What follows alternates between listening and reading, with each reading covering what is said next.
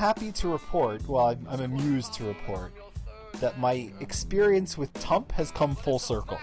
Well, here's why. What does that mean? Because the first time I ever there's more, yes. The first time I ever listened to your show, you guys were talking about Das Boot, and the running joke was how long it took you all to watch it, how many sittings it took. You know, over the course of the show, the movie kept getting longer and longer and longer. So I have come full circle, though, because the last episode of Tump I listened to was the year-end show. And it did indeed take me about 4 sittings to get through it. It was very much like the podcast equivalent of Das Boot. I have come full circle. Were we that bad? What did we do? It wasn't that it was that bad. It's just I normally only have like 45 minutes to listen to you guys because I listen to your show when I do groceries, and it only takes me about 40 minutes to do the grocery run. You were verbose. It was entertaining, and I was never bored. I was always enjoying myself, but it took a few trips to get through it. So I was thinking to myself, it's kind of funny because it feels like I'm trying to watch Das Boot. Yes, that was a really long podcast, and I suppose that makes sense. I mean, essentially, that's how I watch almost every movie now. Or even listen to my podcast, because I have a similar thing with podcasts where what I do is I listen to it mainly when I'm in the car driving to and from work or around the place, and I actually tend to live and work close to where I go, so it's not a lot of time, so it's all start and stop and start and stop. I guess so. Testify, man. Welcome to wherever you are. My name is Ryan McNeil in Toronto, Canada. It's the movie-loving podcast of your movie-loving website, thematinee.ca, your home for cinematic passion and perspective. Dear listener, it's a strange time of year where some of the theaters out there are showing some really, really wonderful stuff from the end of last year, and many other theaters are showing dreck, really, or we're feasting on scraps. They're showing tame versions of erotic novels, and they're showing what is supposed to be a surprisingly good animated film about an orphan bear, but it is a really weird time. So perhaps it's fitting that during these dark and cold months to begin 2018, we find ourselves suddenly distracted by a movie that was dropped right into our homes. But I'm getting ahead of myself, of course, because I'm talking about what's going on out there, and I'm ignoring what is happening in here. And in here, I am across a wire to one of my dear friends over the last several years. You make new acquaintances online, and then eventually you find out that you're also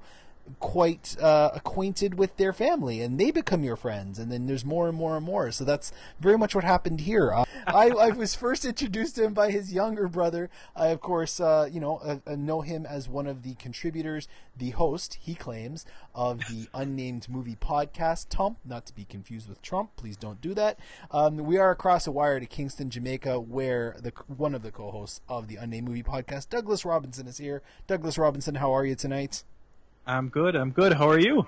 I'm all right, man. As we said off air, we had a little bit of a shortened day thanks to the snow. I've got a very busy week next week, and good movies are coming again. It's exciting times around here. Yes, lucky you. You get to watch good movies. You're hearing about it like doubly now, right? Oh yes. Every Phantom Thread, every Lady Bird, just every movie that I still haven't been able to watch, I get WhatsApp messages on a daily basis. Yeah, he's turning down more than you're actually getting to see. Pretty much. And I have to thank you, because the movie we're going to talk about today, you gave me one that I did not have to go to Karen for. So I aim to please. Well, on episode 192, we will be discussing the Cloverfield paradox. We'll be turning the record over to play the other side, but first we need to learn more about Douglas. This is Know Your Enemy.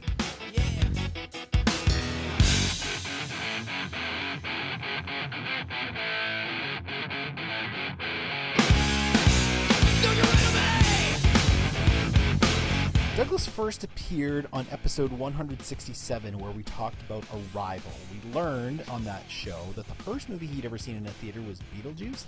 The last film he'd seen at the time was the banger Grosse Pointe Blank. The worst film he claimed to see at the time was The Butcher Boy. The unseen classic or essential was It's a Wonderful Life. Any luck there? No. No, so that means you know what the funny thing is, that means that it's going to be at least another year because it's a Christmas movie. You're not going to watch it now. Yeah, I'm not allowed to watch it until Christmas Eve, right? I mean, you can. And the film that he wished he made was The Fall, which I still haven't seen, despite mentioning that I haven't seen it. I see. There we go. It's even up right there. So it's time for round 2. Douglas Robinson, what is a film you like that nobody else does? So this is a really hard one to answer because I like a lot of bad movies. Okay. It's hard for a different reason. All right. Yeah. Also, to a certain degree, it's difficult for me to gauge what other people actually like versus what they don't like. But I think I'm gonna go with one that I really have loved for a long time, and for no real reason. Do you remember, I think it was in 2005, a little movie starring Heath Ledger called Casanova came out? Oh no. Oh yes. Oh no. I do, but oh no.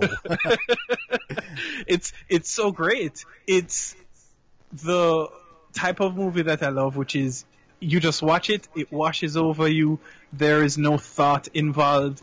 You just laugh at the stupid jokes that are probably just past that point of horrible to become funny again, and it's just wonderful. And the characters that are in there, I mean, you have, I think it's Oliver Platt who plays this small role, but just so great. And I have to say, Heath Ledger, for some reason, if he's in it, I'm down to watch whatever is going on.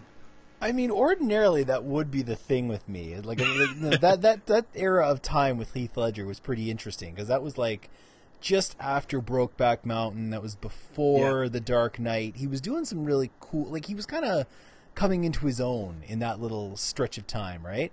But Casanova, it's kind of a movie that makes Chocolat look edgy. Another movie that I love, by the way. Of course. I remember Sienna Miller is the female lead in that movie, isn't she? Yes, she is. Yeah. That's another sign that you're in for a rough go. She's adequately average.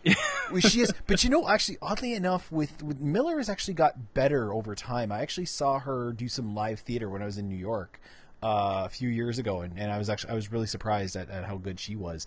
But I mean, Casanova, it's fine. If it was on the TV, I might not change the channel. But I guess it's, when you're adapting a classic, you kind of want something a little bit more weighty. I wanted a little bit more Barry Lyndon and a little bit less Chocolat. But I'm pretty sure there's no way you get into conversations with other fans of Casanova. There's no way.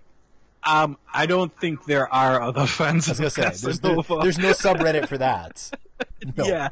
Okay. I mean, everybody I have ever spoken to about this movie, they either don't know it because it never really made, it wasn't a big thing, or they're like, that movie, that's horrible. That. And I think the way that you described it, right, is the perfect. That's my wheelhouse. You're just like, oh, it's fine. That's the type of movie that 9 times out of 10 I'm going to love. Gotcha. Okay. All right. Well, what about the opposite? What is the film that everybody else digs that you just can't get behind? Oh, and this is the easiest question to answer. This is Wall-E, hands down, no what? question. Yes. No. Yeah.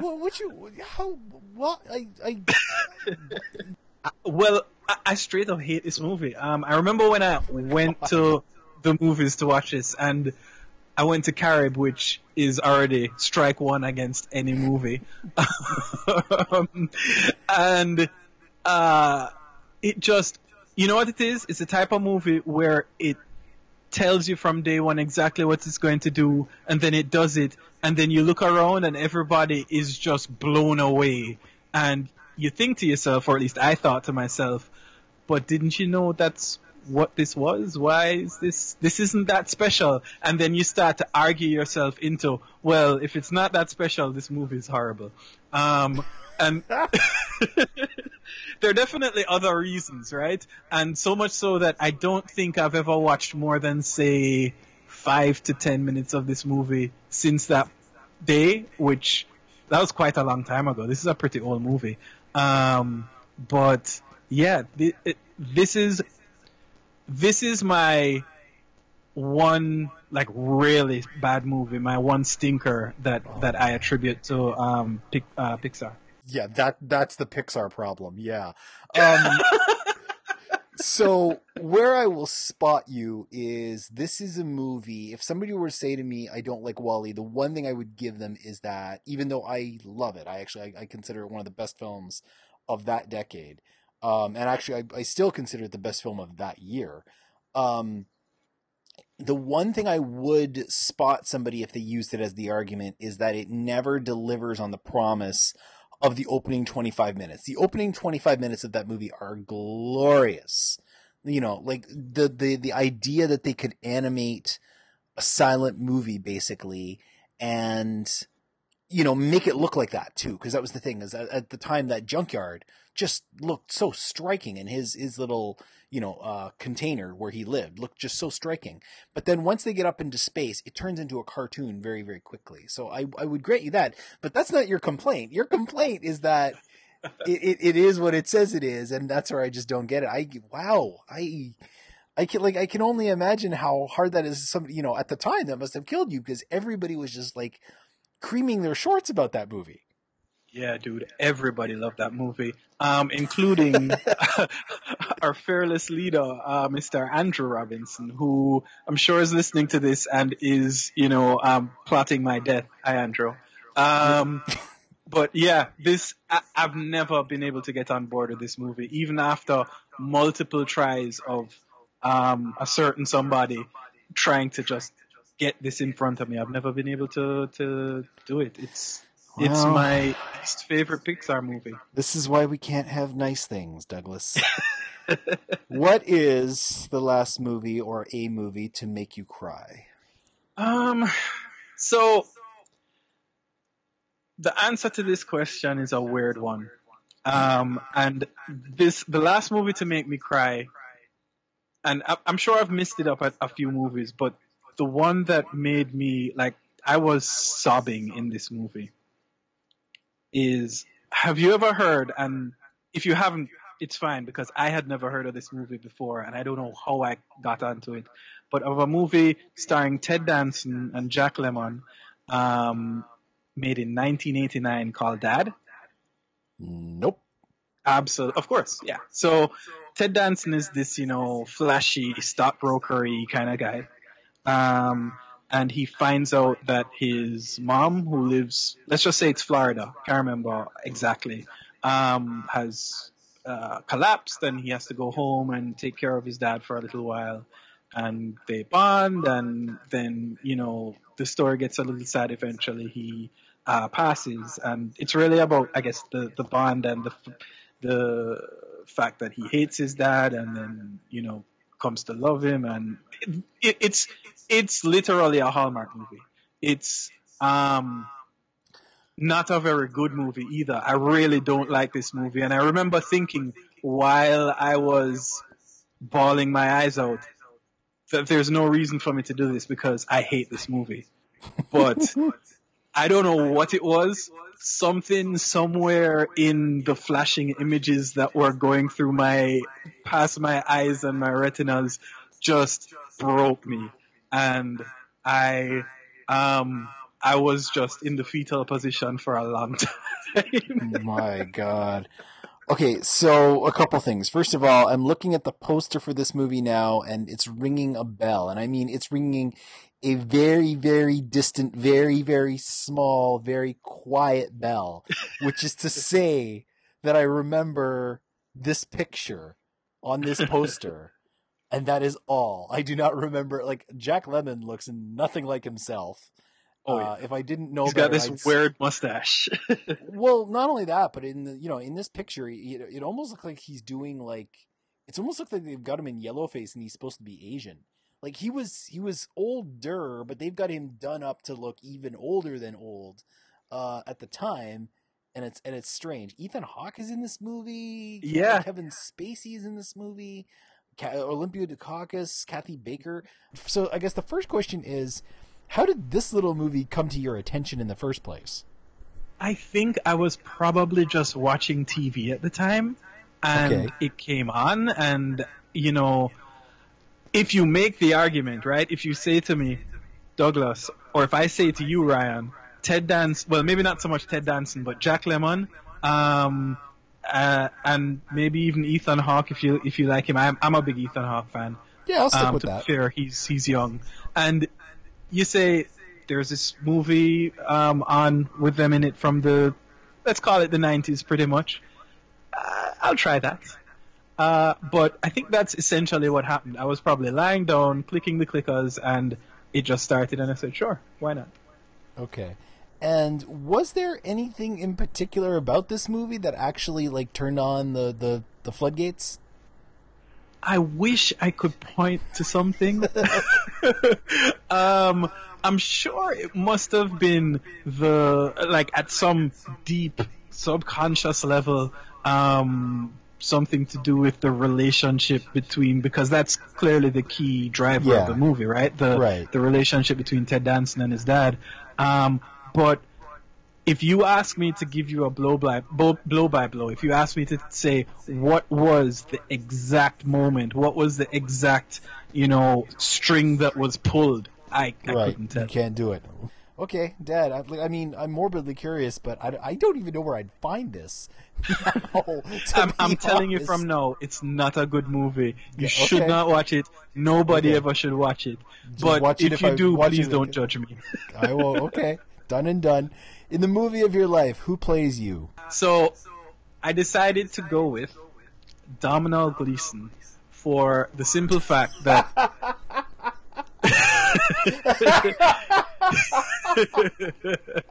he is the greatest actor of our time. Actually, not really, but he is. Right now, I am going through. I want to call it a phase, but I'm in love with Domhnall Gleeson. I know. I heard your show. Yeah, he's the best part of any movie that he's in. Just his comedic, the way he can contort his face, every single muscle. I think he can just move it with his mind. I think he would be able to do a good rendition of me. He would be able to be the me that I want to be, but cannot. Okay. Now, in case people are wondering, part of the reason why I was laughing so hard is just because I know it's an audio podcast, but I have met Douglas, and it's not even close. You're both tall. That's the thing. You both have height, so there's that going for you. But if you were thinking, if I'm wandering around Jamaica, I should keep my eyes open for somebody who looks kind of like Domhnall Gleeson, because that'll be Douglas Robinson. No, that is not it. I think you share a similar ethos. What is for you? Let's go down this road though, since we're here. For you, what is peak Gleeson? Peak Gleeson, because I mean, this guy he's done some cool shit. Like he's done, he was a Weasley brother. He was in Never Let Me Go. He was in True Grit, in Anna Karenina. What for you is peak Gleeson? So for me, it definitely can't be any of the serious ones that you just did, or the ones that people will look at and say that's a great movie. For me, I'm starting to think of films like, for instance, the latest one that I'm just down the road with, which is Crash Pad. I'm thinking of things like About Time, which, by the way, one of my favorite time-traveling love stories ever made. I think About Time has to be peak Gleeson, because for me, and you know what, I've watched that 1,000 times. That is a movie that's been on my radar for a long, long time, and I've actually never seen it. I think I know. I started watching it, like it was one of those films I put on for like I think 5 or 10 minutes, and I had to step away, and I really regret not actually carrying through with it. It's Richard Curtis. It's the guy who did Love Actually, Notting Hill, the Four Weddings and a Funeral. That's my kind of story for sure, and I'm a big dopey romantic. So okay, if you're telling me that's where he's at his zenith, I'll definitely move that up the queue because it's been far too long. And and to be honest, choice, if you want big dopey romance, that's the one. Okay, that's the one. Yeah. All right, and finally, for now, what is the film that you're watching next? I just did a search and realized that Netflix finally has all 3 Ocean's 11 movies. Oh yeah. So I am now in the middle of Ocean's 12. So the next movie, depending on how you want to count it, is either me finishing Ocean's 12 or Ocean's 13. Do you now? Are you a fan of 12, or is that the one you just get through so you can get to 13? I started out not liking 12. I remember the first time I watched it, I hated that movie. But slowly but surely, it has grown on me, so much so that depending on when I watch it, I might tell you that it's my favorite one. I love that movie. I really like all of them. But 12, it's great. And listen, soundtracks do a lot. Yes. I mean, listen, any movie that has an extended Vincent Cassel dance sequence, I'm in. Really, I'm in. And that's what else do you go to the Ocean's movies for? Of course. Is it sad that that's the first movie where maybe, I'm sure I'd probably have seen him in other things, but that's the first movie where I took note and said, you are a person that I like. I mean, and yes, for a long considering time, some of the his other name movies was just you did, Nightfox. Yes. I hope you enjoy Lahane whenever you catch up with it. Oh, I've watched that movie. That movie is spectacular. Yes, I love it. Yes, it is. All right, well, you're certainly in for good times, and now I actually kind of want to hustle this show along so that you can get back into Ocean's 12. Speaking of hustling it along, we do have to get to a feature review, and we're going on something a little bit different. We normally, of course, focus our attention to what's playing in the theaters, but in case you missed my introduction to this show, what's playing in the theaters is kind of weak right now. So speaking of kind of weak, our new slang for this episode is on Netflix, and it is the Cloverfield Paradox, which we will discuss right after this. Now I don't hardly know her, but I think I could love her. Crimson and clover.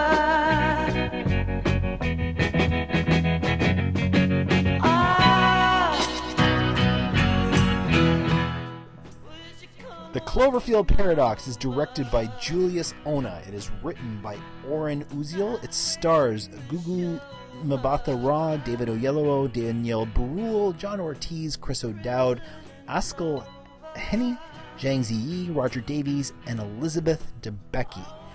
The Cloverfield Paradox is about a mission to space designed at addressing Earth's energy crisis. The team assembled has some fancy-dancy new technology that they believe can tap into clean, sustainable energy, and has been dispatched high above our atmosphere to get it working.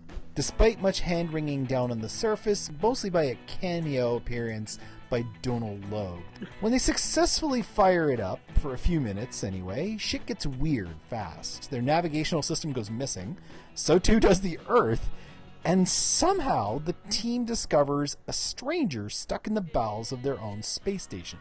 Soon, it becomes clear that in executing their test, they have taken the lid off Pandora's box, and all the secrets of the universe have come spilling out. Come with me, children, back to the land of 2008. Smartphones were not yet a thing, America had a whole other idiot running the show, and J.J. Abrams was not yet the Star Wars and Star Trek guy, but instead the guy from Lost and a seemingly flop of a Mission Impossible movie. At the beginning of this magical year, a film called Cloverfield arrived to fill our high expectations, and it arrived with cool and cryptic trailer, a strange name, and high nerdgasm pedigree.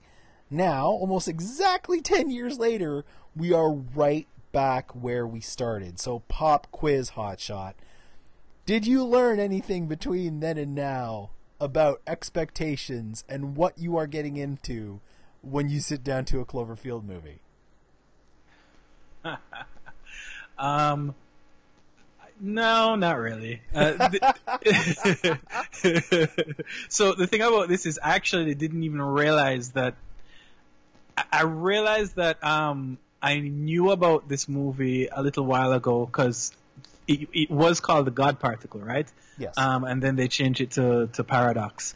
But until like right before the Super Bowl, when I think a couple of people were tweeting about it, and then the trailers came out, I didn't even realize this movie was a real thing. But in terms of expectations, I did not learn because I, given what this was, had very high expectations. Oh no! Now, see, to answer my own question, in 10 years of experience, I have tried so hard to tamp down expectations, and it doesn't just go. I've learned it with this kind of thing. I've learned it in the nerdy way. I have learned that the superheroes are just gonna do what they do, and the Jedi are just gonna do what they do. I've learned about that end. Where I haven't learned is when it comes to like pedigree films. Every time the Coen brothers make a movie, when the Coen brothers make a movie, I am always just like primed to love it, and then it's so hit or miss. So in that end, my expectations are fine. But in terms of nerdy properties, I have certainly learned. We're kind of beating around the bush a little bit. What was your general reaction to this curious little movie that fell into our laps last weekend? I really liked how it was released. But if we're going to talk general reactions... You know what? We will. It's weird because ordinarily the conversation on this show is usually contained to what happens inside of the screen. But when we get further on in this review, we do have to talk about how it was released because that's a whole other conversation. Oh, yeah. But as far as the actual film itself... Yeah, this movie... So, one thing that I'd say about my expectations is that there was a little bit of dampening simply for this one reason. And the one reason was this movie was released on Netflix. Now, I don't know if you have any sort of inkling or leaning one way or the other in terms of Netflix and the properties that they have, whether television shows, movies, whatever. But for me, I have found that every Netflix show, or most Netflix shows, are great. Most Netflix movies are fine. They're average. They're not too bad, but also never coming close to being good. And that's kind of what this movie was for me, right? This movie is, sadly, it ends up being kind of paint by numbers to a certain degree, or let's say half of the movie is paint by numbers, and the other half just kind of didn't need to be there. it started ignoring the numbers, but not in a good way. yeah, but I was so sad about it because, as I said to you, I had expectations because I love Cloverfield. Okay. The first movie, I remember watching it. I watched it at home, so there was no strike for Carib. I watched it at home. I loved it. I adored it. I had to buy the DVD as soon as possible. And then, how many years later was this? Maybe 6 or 7 years later, they released 10 Cloverfield Lane, which apparently 90% of the people didn't realize was anyway related to Cloverfield. And I feel like that's why a lot of people don't like it, but I adore that film. It is such a great, just tiny film by itself, or in the bits that you don't realize are Cloverfield related, and then it goes outside and becomes this whole other thing, which I'm fine with as well, and maybe that's simply because I love the smaller movies so much more. And that's what I really hoped that this would have been. But this was not. The small part of the movie, the actual movie that before they tried, adding horns and shoehorns to the thing. it's fine, right? It is the run-of-the-mill space movie where, bad things happen and you hope somebody comes out alive. It's it's the usual space movie that we've been seeing for about 40 years now, ever since Alien, and which is just to say it's 10 Little Indians, and that can be fine if you want to, I'm not gonna fault you for hanging your hat on a familiar trope. It just then comes down to how you fill in those blanks, and we're going to talk about other stories and other movies later on that fill in those blanks and hang its hat a little bit better than this movie does. And I guess that's the thing. Like, I'm with you. This movie's fine, okay? And I mean, if nothing else, putting it out on Netflix saves people, the cost of admission and a babysitter. Putting it out on Netflix lowers the bar, but you should still be able to deliver something a little bit more than just fine. And I think that is where I was a little bit let down. Is this movie could be like, even just on a script level, forgetting about the whole Cloverfield thing, it could be so much better. Really and truly, it's kind of just a middle of the road movie. And there's no risk. There's no risk at all. It's in your living room. It's in your phone. It's on your computer, and there's nothing to lose really, except 100 minutes of your time. It's, I guess, which you do lose. And I mean, it's kind of funny because of that, I'm actually propping it up. I'm saying, like, if I paid $16. Let's go see this in a theater on opening weekend, and I lost 100 minutes of my time, and the time to get there, and the time to get home, plus snacks and whatever else, then I would be coming down a lot harder on this movie, and I'd be saying, no, avoid this. Don't do it, forget it. No. But you could do far worse than clicking on your splash page, I guess is where I'm at with this movie. No, that's true. That's true. I mean, this movie, well, I don't know if I necessarily... you don't necessarily have my with expectations like that, right? Because especially because it takes me like 5 minutes to get to the movies. It actually isn't a huge cost for us out here, which maybe is why carb is the worst. Let me make sure I keep that plug going. Like, obviously, we're like, neither one of us are really recommending this movie. Not really. I mean, it's fine. The thing that I'd say about this movie that where it really falls down, and you're right, it could have been a great movie, is that I feel like for something like this to be good or great, you have to go down a rabbit hole. You have to commit to something that is it differentiates you, right?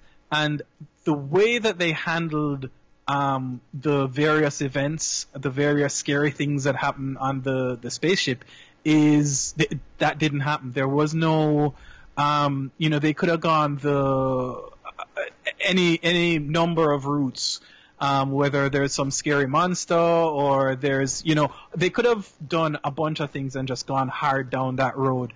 And they ended up just, I think, trying for the most generic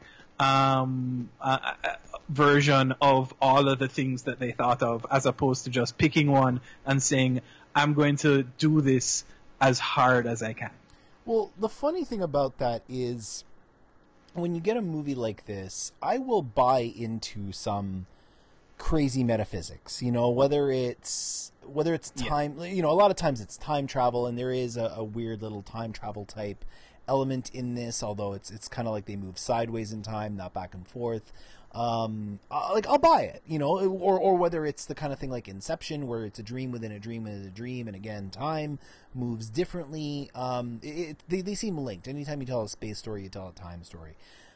But this movie didn't really get into its rules or its metaphysics. It was just, we flipped the switch and then shit got weird, So this is a movie, for instance, without I'm not worried too much about spoiling. This is a movie where a character has their arm severed, and not in a gross way, but just in a, oh shit, I just lost my arm, in a clean cut kind of way.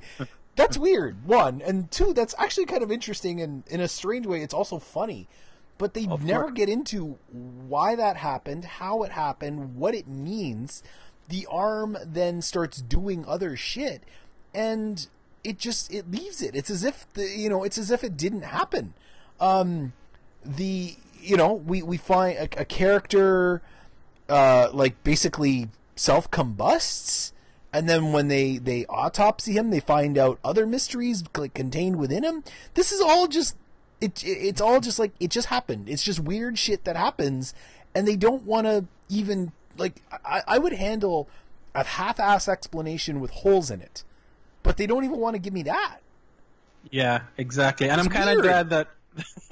Yeah, I'm glad that we're going to talk about some of the specifics at least, because for instance, you spoke about Chris O'Dowd lost his arm, and by the way, it couldn't happen to a better guy. No, exactly. And I don't mean that in a bad way, right? Yeah. And I just mean that he is such a funny guy, and he makes that. He's the guy you want that to happen, because just how he reacts to it is perfect. Yes. But when that happened, I actually got a little more excited for the movie because of the way they did it, right? They did this weird thing with the ship where essentially the ship took his arm, and it looked a little cool and funky. There was a give and take, and then it happened. And I said, okay, this is great. We're going to go down the road of some like ridiculous metaphysical, just you're on a different plane and physics doesn't work the way you think it's working kind of movie. And I was down with that. Oh, yeah. I really wanted to see how far they would take that concept, but it went nowhere. No. And there are actually a couple of other things that happen, a couple of times where you can say, oh, this is the movie that they want to be. Let's see how far they go. And every time you get to that like fork in the road, that decision point, it's like they actively said, you know what? Let's pull the brakes a little bit. And yeah, or let's go right. We really should go left. Everybody wants us to go left, but we're going to go right. Every time. I mean, before any of that stuff with the arm being taken, we have Elizabeth Debicki show up out of nowhere, like just basically hardwired into this ship. Like she's got she's got like wires and tubes and mechanics basically just like stringing through her body in the panel of a ship. And I got to be honest, that was bananas. That was one of the craziest ways I've ever seen for a character to be introduced into a movie like this. And that was the one where I was in. Yeah, I'm like, okay, not only did somebody just show up who knows them, but it has been shown up basically, kind of halfway eaten by this ship. I was like, that is one cool way to introduce a character, but then the movie just abandons it. Yeah, it really does. And she doesn't even really, I kind of wish there was more of her and more of that kind of aspect of this movie, that just crazy, like you don't know what's going to happen next, and you can't even know, not because it will be surprising, but because it will be something that can't happen. And they just stopped that in its tracks at some point, which was upsetting. If I'm gonna actually start lobbing bombs at this movie, then I'm start lobbing bombs at this movie. if I'm gonna lob one specific bomb at this movie, I will say the one thing that I do not understand is that after that Debicki introduction, they really put her over into a corner until they are damn good and ready to use her. And that struck me as incredibly strange, because there's a lot of shit that goes on with her nowhere to be seen. And I don't buy that for a reason. You either bring in a character or you don't bring them in. You don't bring them in and then keep them in the brig for 2 acts until you're damn good and ready.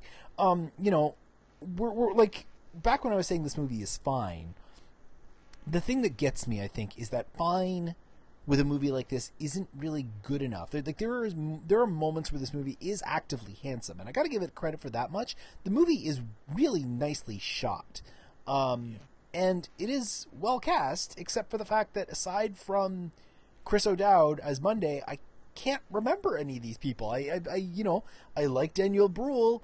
I barely remember what he did. I love Ziyi Zhang.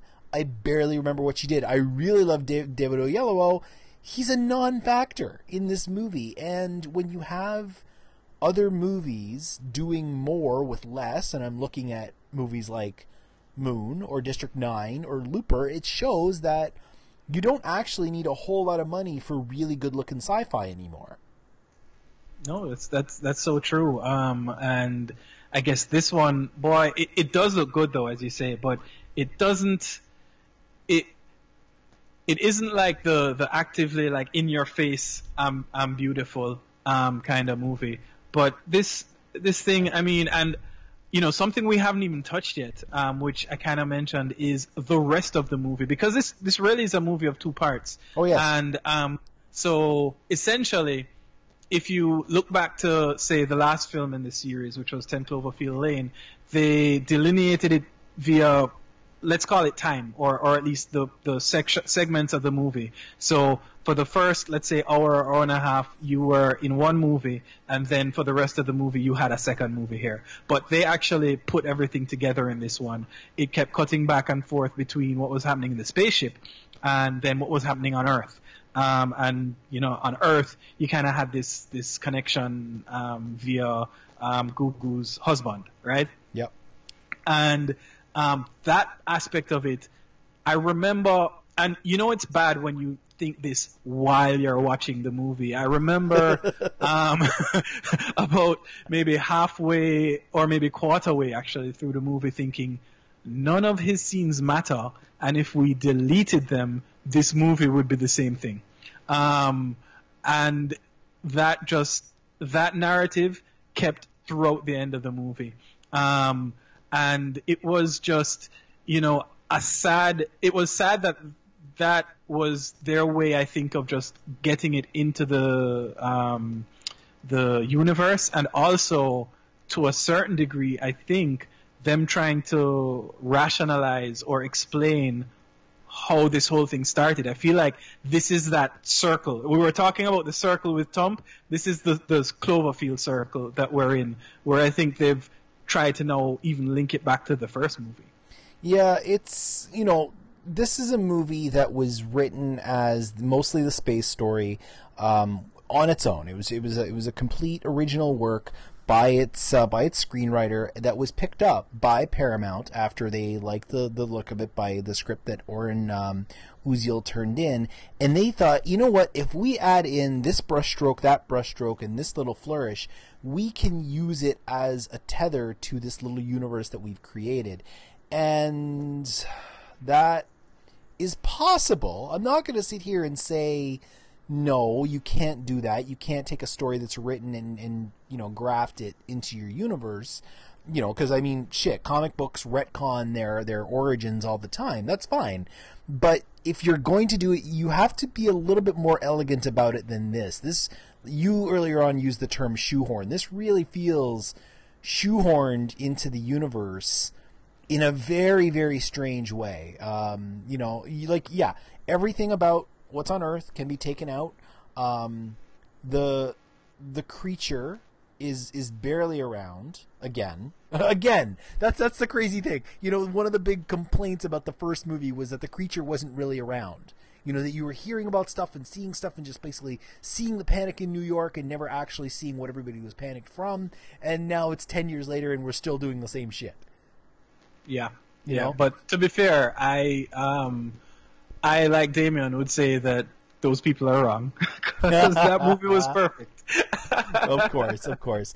I mean, you know, it's a weird thing hanging your universe on something like this. You know, I guess I'm perplexed because we were talking, you know, we said we need to talk about the way this movie arrived and how what Netflix means at this stage of the game, because I know, for instance, that your co-host is not a big fan of Mudbound, which was a previous Netflix production, which it was done. They picked it up, and Netflix right now, let us be clear, that is kind of the way they're doing things. They are taking completed films and saying, we like it, we're going to put our stamp on it, and we're going to put it out on our platform. They're not it's not the same as a show, like as what they're doing in television, where they're putting up all the money and having a say.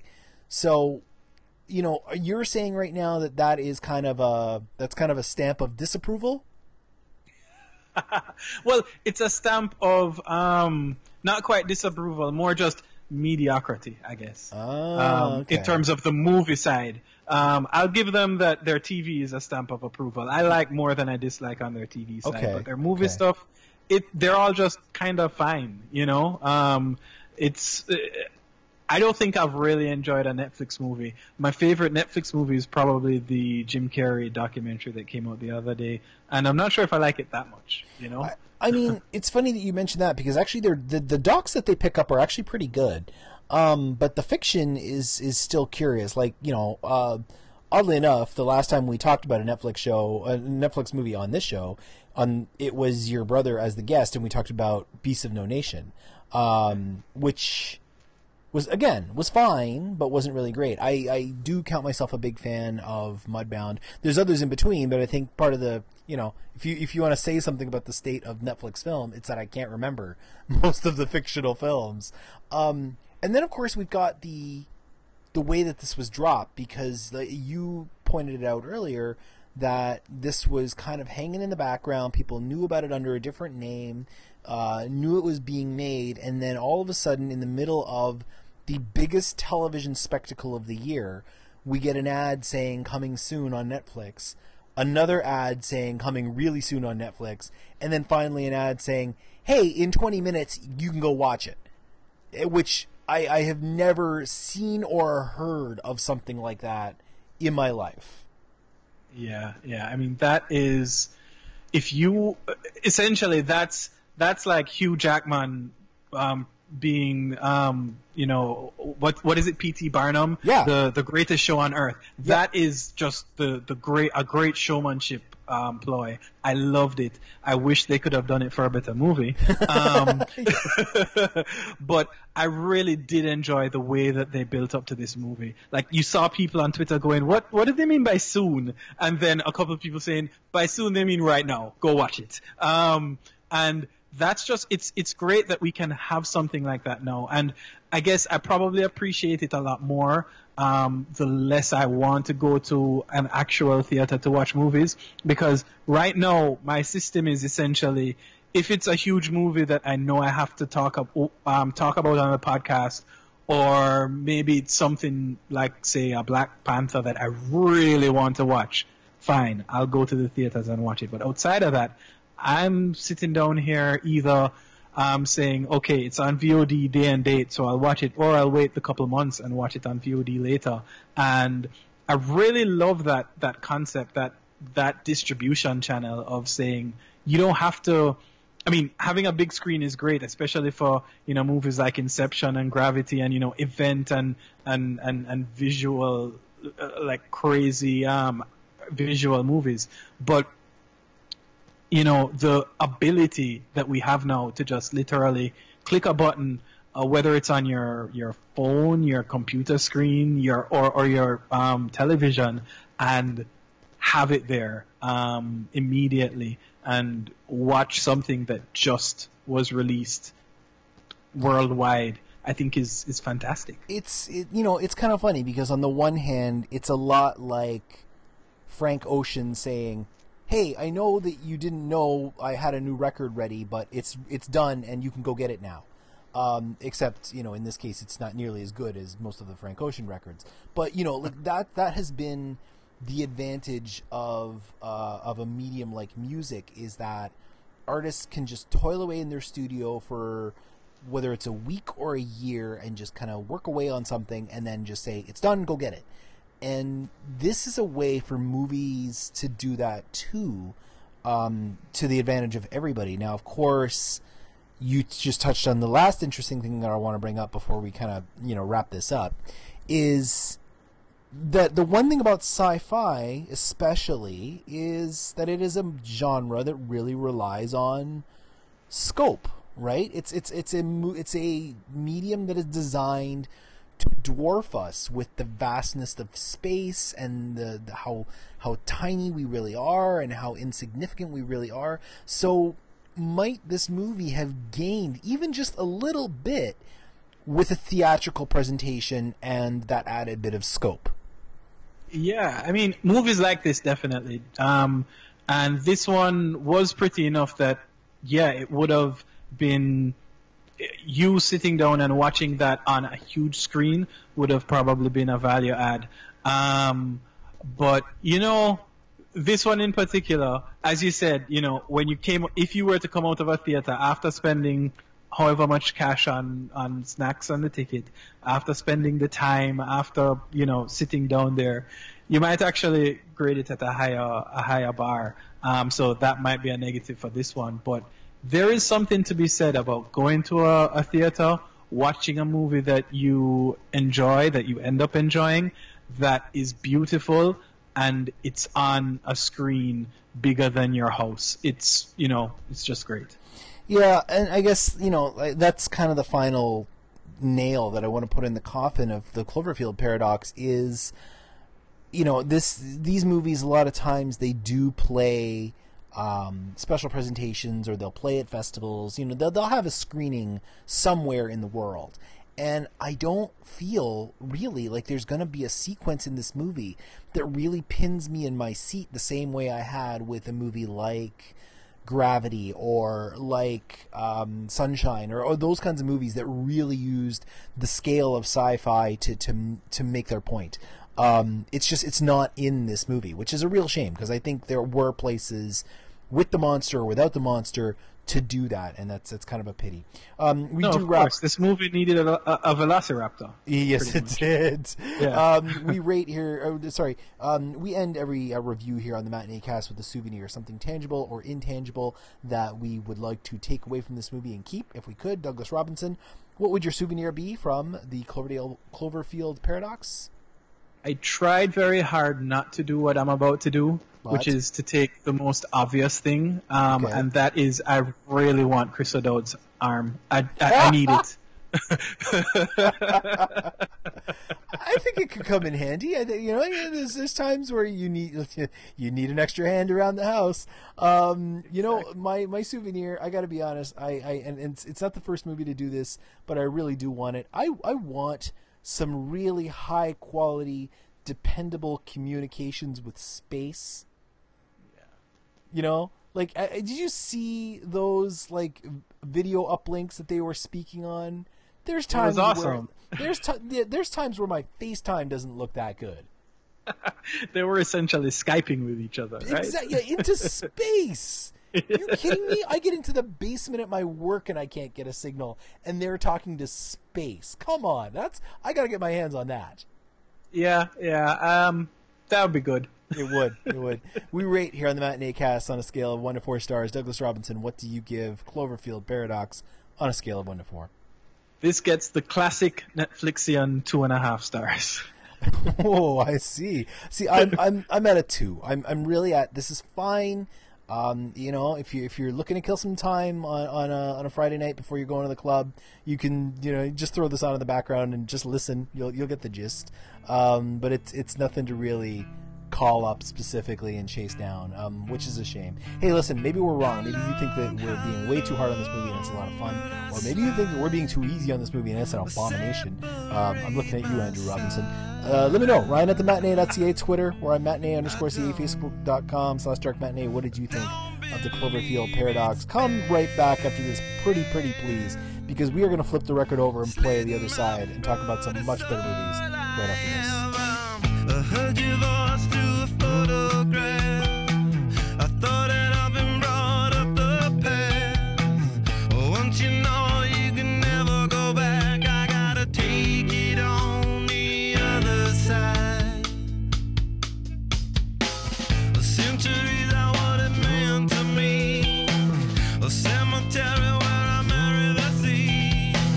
A stranger thing that never changed my mind. I gotta take it on the other side. Take it on the other side. Whoa. We're back. The other side. Other we're side. back. We are back. He is Douglas Robinson. I'm Ryan McNeil. We've been talking about the Cloverfield Paradox. I'm pretty sure I know where you are going to begin because you wanted to actually dedicate a whole segment to this one movie. But if you could point people towards something a little bit better and pair up Cloverfield Paradox with another movie, what would be your first round draft pick? That's interesting. Well, I feel like I'm not allowed to say this one. But, so, in terms of this type of movie, right? Which is I'm essentially going to pick you off one by one in a confined, whether it's space or circumstance. It's all about The Thing, man. I mean, Kurt Russell, John Carpenter, back in the 80s or whenever this was made, that movie is perfect. What I love about The Thing that this movie doesn't do is it goes down that rabbit hole. It personifies the danger or evil in this monster or these monsters that show up, and you actually you know what you have to fear. And sometimes knowing what you have to fear isn't necessarily what adds or makes it great, right? Because there are movies where the thing that you get scared of is just not knowing and being afraid and knowing that something's wrong. And this movie has a lot of that as well, because it builds up to, them finding out, oh, this is what's happening. But I have a soft spot for, old movies with these practical effects that look kind of horrible, but also look kind of amazing. And just the campiness and stupidness involved sometimes. I love it. It does the classic horror sci-fi thing of doing a lot with a little, right? Like that was always kind of the thing with these kinds of movies, is they were never the kinds of movies that studios really wanted to make, so they didn't give them a lot of money. Now you can do so much more with a little bit of money, and I mean, the kind of creature that Cloverfield creates, you could not create in the past. Which, by the way, we need to talk about this, because it's not it's not a spoiler that the creature's in Cloverfield, because the creature has always been around, and you never actually truly get a good look at the Thing. But if I've always had a gripe with Cloverfield and with other movies of its ilk, because there were others that came afterwards, it's that the monster never seemed to be that well designed. Kind of when I think about the best creature design in sci-fi, I usually actually come back to Attack the Block. Attack the Block. I'm trying to remember what those aliens. They looked like gorillas. They looked like gorillas, but they had glowing green jaws. Oh yeah, right. Yeah. Those things were mean looking. yeah. But no, the Thing. You're right. When it comes to movies of getting picked off one by one, and the psychosis, that I think like that was the other thing that was missing in Cloverfield Paradox, is there was no real psychological twisting of the knife. Like these guys never really sweated what was going on. They never really distrusted one another. Certainly not to the extent that you see in The Thing, where they're pretty much all ready to kill each other. Yeah. They just don't. They didn't build that tension. Nope. And that's, that I think is another result of just not going down a specific road. Not saying, you know what, I'm going to put my neck on the block. Yeah. I feel like they just kind of said, you know what, let's go middle of the road, and that affected them poorly. The tension wasn't there. You never really felt like, who's the bad guy, or how are these guys going to actually make it to the end.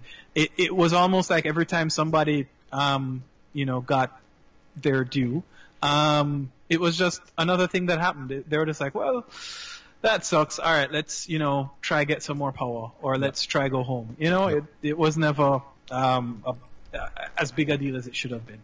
No, I totally agree. Now, it's funny because the first knee-jerk reaction film that I would have reached for with this, we're not really going to talk about it, and that's because we've already done an entire Other Side segment dedicated to it back on the Interstellar episode. But my knee-jerk reaction when I saw this movie is, Well, now I feel like watching Danny Boyle's Sunshine again, because that does several things about this movie, but in a much more interesting way. And like this movie, that is a flawed film, but that is a movie that I think goes beyond its flaws, as opposed to this movie that succumbs. But one movie that I do think would make an interesting pairing with this movie, and again, it's a movie that does things better, is, did you ever see a movie from 2010 with Scoot McNairy, directed by Gareth Edwards, called Monsters? Yes, I did. I absolutely adored that movie. And I get you, because even the monster design is kind of similar, isn't it? It is. Yeah. But that one, it's a little bit different, right? Because it's at its core like a road movie. It's very much a road movie, yeah. Yeah, these guys are just trying, this guy and this girl are just trying to get home, and they're traveling, but they do great tension building in that movie, because every time they have to bed down and go to sleep, or they need to get some more supplies at a gas station or something like that, you always feel like the monster's out there and he's going to get them. It's weird because the stakes seem higher, even though they've got much more. They've kind of got lower stakes because they've got everywhere to go. The thing about all these movies set in space is that you're trapped on the ship. There's no walking out that door. In Monsters, if something comes at them, there's a whole lot of road that they can just start running down, whether it's back to America or deeper into the Mexican forest. It was just, I think, when I was talking earlier about movies that do a lot with a little, I felt like Monsters did so much more with so little, and I got pointed this week back to my review of the Gareth Edwards remake of Godzilla. And I wrote in that piece how the best monster movies are not about the creature, but they're about how that creature affects humanity. And I think that was the thing, is in the Cloverfield Paradox, I didn't give a crap about humanity, and I didn't really even give a crap about the paradox. Whereas in Monsters, I was genuinely interested and concerned for these two people trying to get back to America. Yeah, you definitely were, and I get that. Like, without that causality, that kind of connection, there is, how can you connect to the movie? Mm-hmm. Actually, so there's another movie that I thought kind of tied in with this, and I actually wrote down a note. I said here, it's essentially the link that I have between Cloverfield and this movie, and I'm going to tell you from now on, I know it's a tenuous one. Okay. Is essentially what Cloverfield is, the paradox, this one, is it's a movie about, and you can almost look at it as, somebody with a plan, with a specific goal that is just being eternally frustrated and foiled at every step. Right? Because you're hanging a lot of qualifiers on this other side. I'm listening. I don't know why this came to me, but a movie that I thought has that at its core, and it's not a space movie, it's not a monster movie, but it has aspects of that. And it even does, to a sense, have aspects of a monster movie. Did you ever watch the Robert Redford movie called All Is Lost? Yes. Oh, this sounds like it's gonna be a hard, an uphill battle. A hard sell. Yeah, but listen, to be clear, I love that movie. That's a fantastic movie. Oh, of course, me too. It's great. But this guy is in this boat that is slowly dying, right? It's slowly crumbling, and at every step of the way, he tries and he finds a fix. He duct tapes something together, and then something else goes wrong.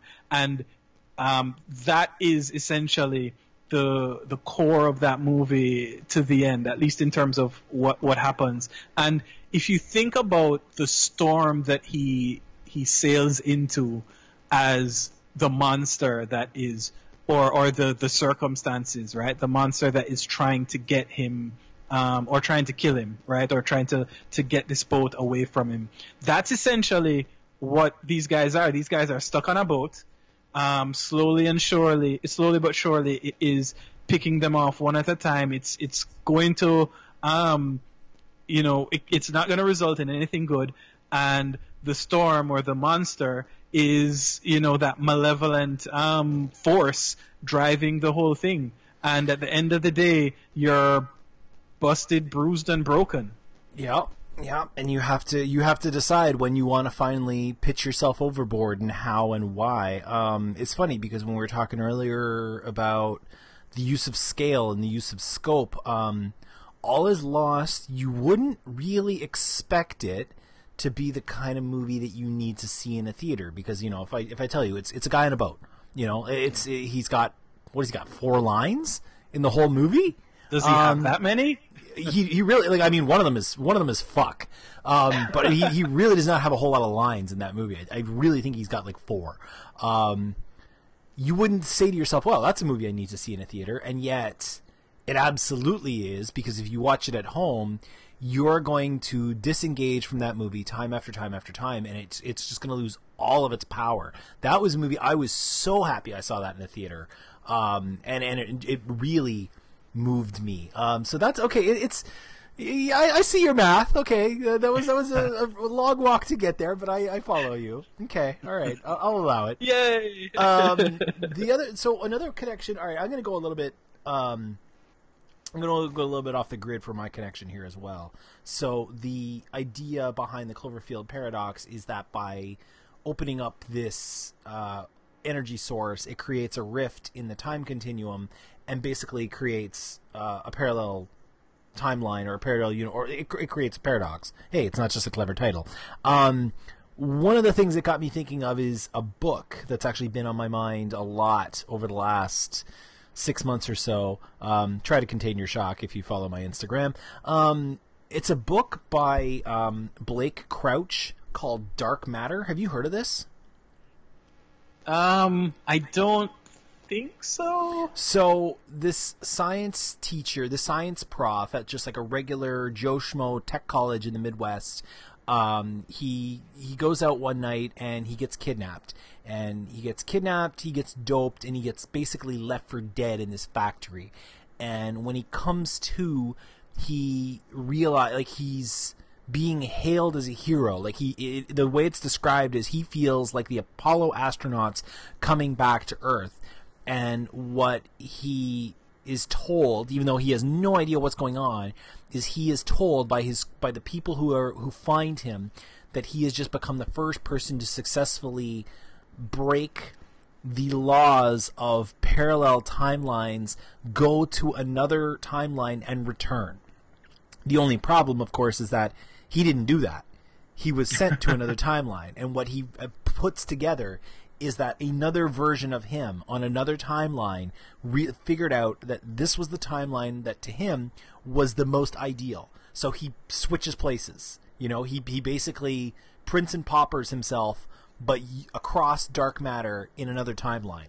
And that will send your brain a spinning because he in trying to get back, he goes through dozens and dozens of different timelines where things are very, very different or sometimes very, very similar, but still not quite. And the thing that I think about with that book is that book had its hooks in me so deep. I finished that book in 2 days. And I know I read fast, but even for me, that was really fast.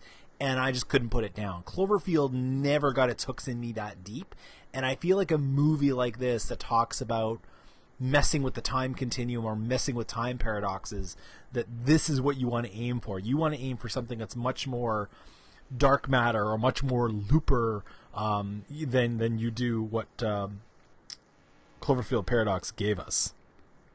Yeah, that story sounds real cool. So it is. I mean, I recommend it highly to a lot of people who I meet and who are like, "What did you you read a lot of books? What should I read?" And I say, "Well, do you want something sci-fi? Because this is a sci-fi story I couldn't put down." I think they are eventually going to make it into a movie.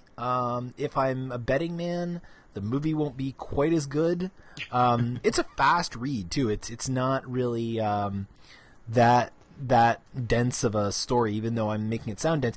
And as I was saying before about like the metaphysics of a story, this is a story where the metaphysics of the story are laid down really, really clearly, versus what was going on with Cloverfield.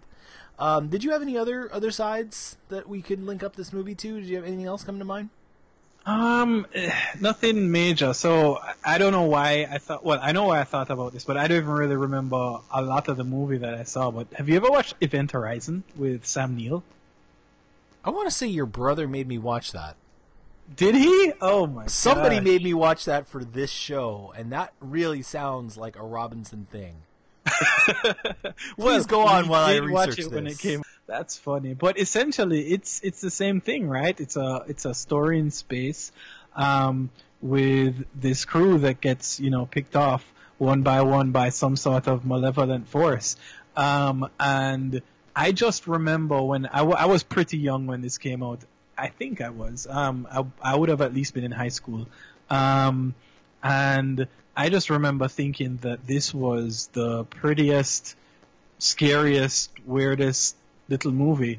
And have you gone back to it since? I tried once and stopped a little way through. I don't think this is as good as I thought it was at first. But there was something too about Sam Neill, and because he kind of became that evil, right? And he's awesome in almost everything he's in, but he was, gruesome in that one from what I recall.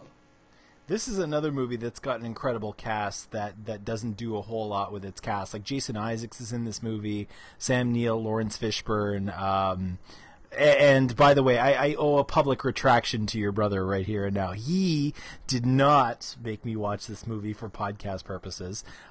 It was actually... Now, first of all, I should also say, this is a movie by Paul W.S. Anderson. And if there is ever a label on a movie that should make you run, not walk in the other direction, it is Paul W.S. Anderson. I actually was pointed towards this movie summer before last on episode 160 where we talked about the Neon Demon. Dave Voigt pointed me towards this movie as an interesting failure. I think was the reason why. Oh, so that's the link. That was the link. Were interesting failure. Yes. Okay, that kind of makes sense, and I would probably agree with that description of Neon Demon. Yes, yeah. So, I guess what we're saying is there are certainly better options out there if you find yourself interested in Cloverfield, whether you want to watch it as like something dumb to just laugh through, or you want to watch it because you want to feel like a sci-fi movie where people are getting picked off. There are better ways to do it, people, I guess is what we're saying. And hopefully some of these other side selections will take you in that direction.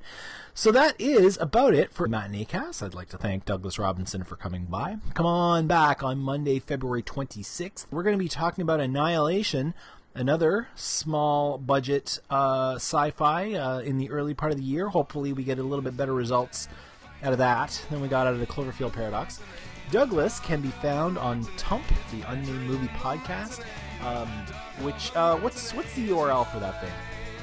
It is at gmanreviews.com, and then it's the only thing I think that gets posted there anymore. So you know what, I could mock him, but really that's been my MO lately as well. This site is very much about the podcast lately and very little about the writing. So, and on top of that, we need to remember that this is somebody who's also a full-time student right now doing these kinds of shenanigans in his spare time. You guys have just posted an episode on The Square, and this week you are doing an episode dedicated to the Iranian film The Cyclist. Do you know what else you got coming up that people can look forward to? Well, we're continuing our Iranian marathon. We're going to be talking about Apple at some stage. Well, right after that, we're talking about the Florida Project. That's good. Oh my God! I am not sure what to think because I know everybody loves it, but that guy did Tangerine, or I actually don't even know who the director is. The director did Tangerine, and I do not like Tangerine. Okay. I'm sure good listening will abound. If people want to follow you on Twitter and heckle you about football, where can they find you? You can find me at DJR Lost His Name. Cool. That's on Twitter, and actually, I think that's my Instagram tag as well. Now I post very much on Instagram, but yeah. If people want to find you, they can find you. My There we site go. is thematinee.ca. For more audio content, you can find back episodes by going to thematinee.ca/podcasting. You can also find them on Pocket Cast, Stitcher Radio, Google Play, you're welcome, Paulo, Blueberry, Apple's podcast app, and the iTunes Store. Everything gives you ways to subscribe for free and get alerts when new episodes drop. Feedback on the Cloverfield Paradox or any of the other films we discussed in this episode, or Dark Matter for that point as well, can be left in the comments section of the site. You can email me, Ryan at thematinee.ca, Twitter, where I'm matinee.ca, where I'm matinee_ca, or facebook.com/darkmatinee. Any final thoughts, sir, before I let you go for another year and a half? Yeah, Netflix needs to make good movies. Step up your game, Netflix. You have the platform. Start to deliver the material. Get some of those TV people involved. They seem to know where it's at. They really do. For Douglas Robinson, I'm Ryan McNeil. We'll see you at the matinee. Factory will find me in the matinee, the dark of the